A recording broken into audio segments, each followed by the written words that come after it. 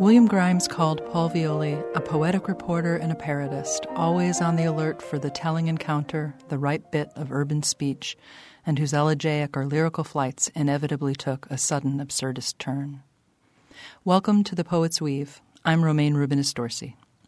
Today I'm reading poems by Paul Violi from Fracas, published by Hanging Loose Press in 1999. Born in Brooklyn in 1944, Violi wrote 11 books of poetry.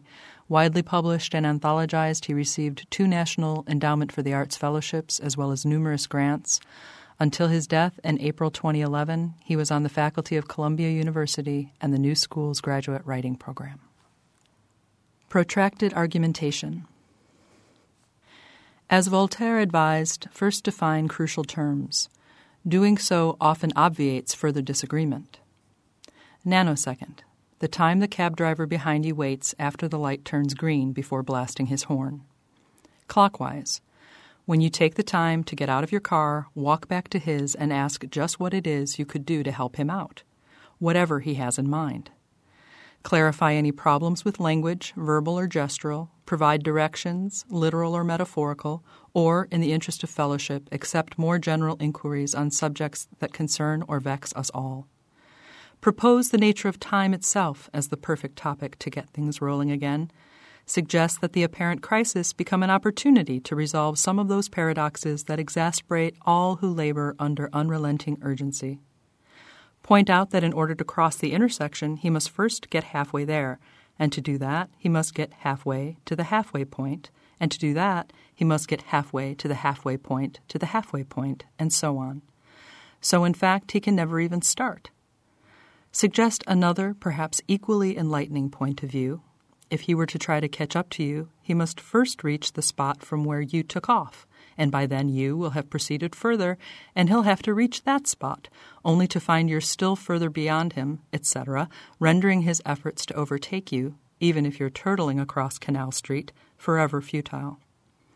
Consider that any consideration of the indivisibly finite and the infinitely divisible will form a vice that will crush the very life out of him right then and there, unless you both deal with the proposition that since anything, say a measly Honda or a flaming yellow cab that appears to be flying across an intersection, any object, because it always has to be occupying a space equal to itself, can't be doing that and moving simultaneously, then the very idea of motion is nullified.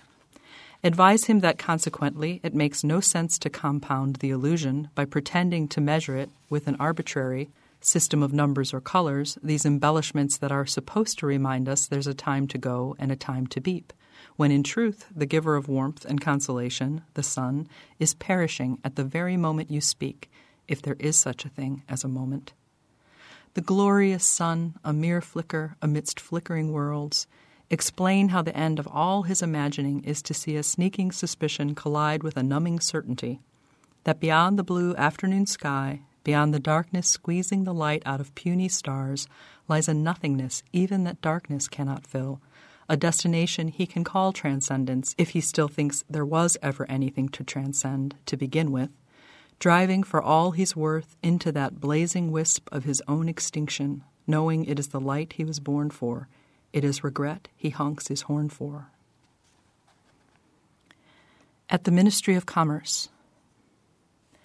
The enormous jubilant work, an altarpiece of sorts, that celebrates the miracle of the merchants, the ones who succeeded with the application of a barrel of oil in squeezing a camel through the eye of a needle, is thought to be a forgery. The 2-figured statue in the foyer is, notably, the only work from the school of Trambusto that contains decipherable captions. That is, original captions, not inscriptions added later by enthusiastic observers. The curiously appropriated figures have been identified as St. Augustine and St. Jerome. The former explains, knowledge provides us with a basis for comparison and judgment. The latter concurs, you ain't seen nothin' till you seen a dead whale on a flat car. The extended open right palms of both figures, their most prominent feature, can hold candies or dry snacks, monetary donations, or soap. Over the years, reports have stated that certain visitors, supplicants from the ranks of both high and low, some so humble they didn't know the names of their own fathers, have stood before this statue and been transported. When they recovered, these visionaries found they had experienced an effect not unlike stigmata, for their palms were now smeared with grease. Even more wondrous, many witnesses to these events have simply vanished. At the chapel cardinal finale. Here is a painting on wood by an unknown hand of hardy fishermen in an open boat hauling a cow out of the Bay of Naples. This painting smells, an unfortunate odor no one can eradicate or name. Here, too, is a painting of the Savior from whose eyes many have attested they have seen real tears fall. And I, for one, believe it to be so. For I have heard this said of other paintings, and recalling how they are all so unbelievably bad, so poorly executed, I have concluded that it is the painter's utter ineptitude that has made their very subjects weep. Such is the miraculous power of art.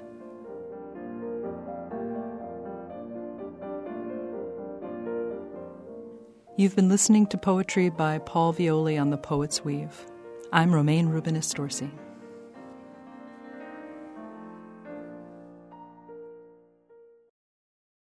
You can visit The Poet's Weave online at wfiu.org/poetsweave.